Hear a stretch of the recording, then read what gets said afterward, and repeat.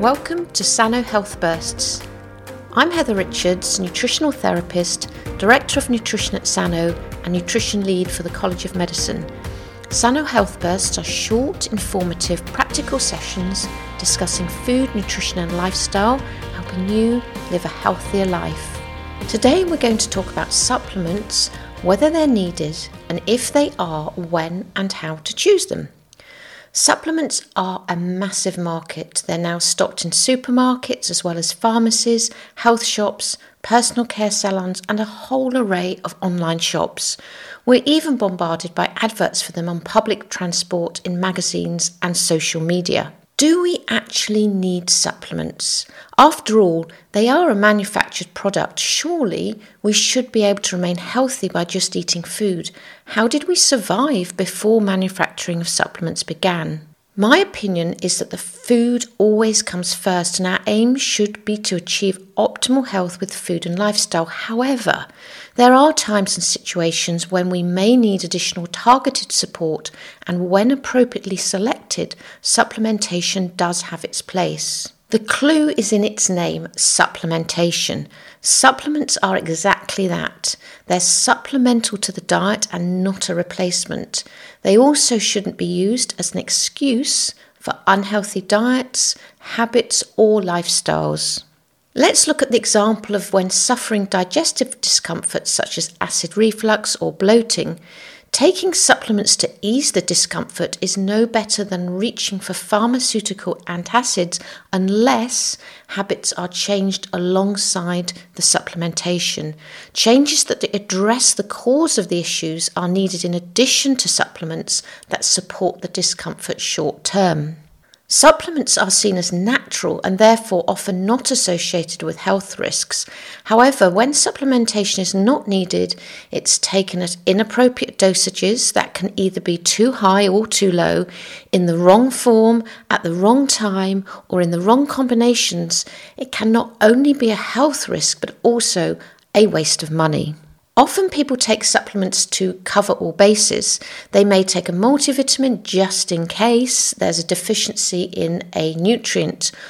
What is the risk of supplementing without thought taken to cover all bases or to relieve symptoms without addressing the causes of the symptoms? Supplements are a concentrated form of individual nutrients or sometimes a combination of nutrients like in a multivitamin. This isn't how we find nutrients in nature and in real food. Nutrients are packaged together in real food synergistically because nutrients don't work alone. The body and its metabolic processes are extremely complex, and for metabolic pathways to function effectively, they require specific nutrients. For example, commonly taken to aid sleep is a supplement known as 5-hydroxytryptophan or 5-HTP for short.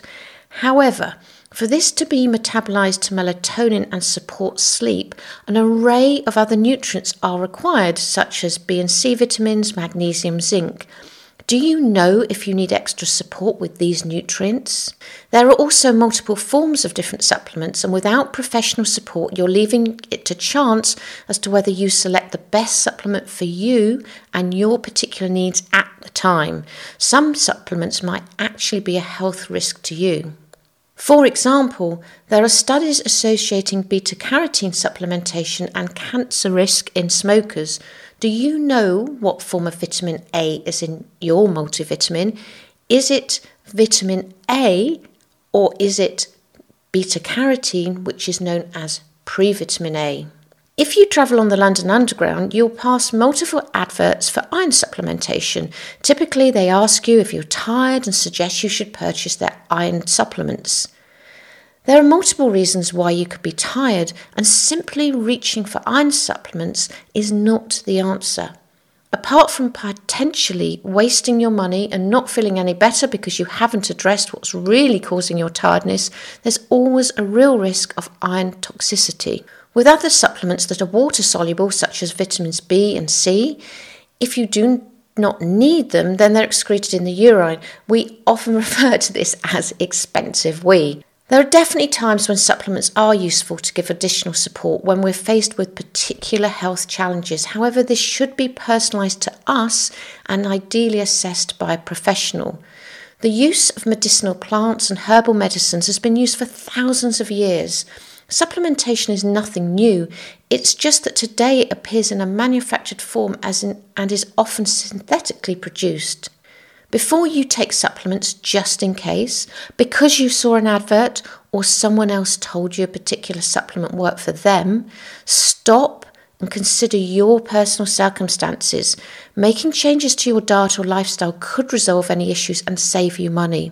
If in doubt, invest in seeing a professional who can guide you. Yes, there is a cost involved, but you're more likely to resolve your issues and long term is probably more cost effective. I hope you enjoyed this episode of Sano Health Bursts. If you want to learn more, then subscribe to this podcast, to our newsletter, read our blogs, join our webinars, or study with us. Visit our website at sanolife.co.uk or email us at learn@sanolife.co.uk to find out more and enrol on our courses. Start improving your health today and put the tips I've given you into practice.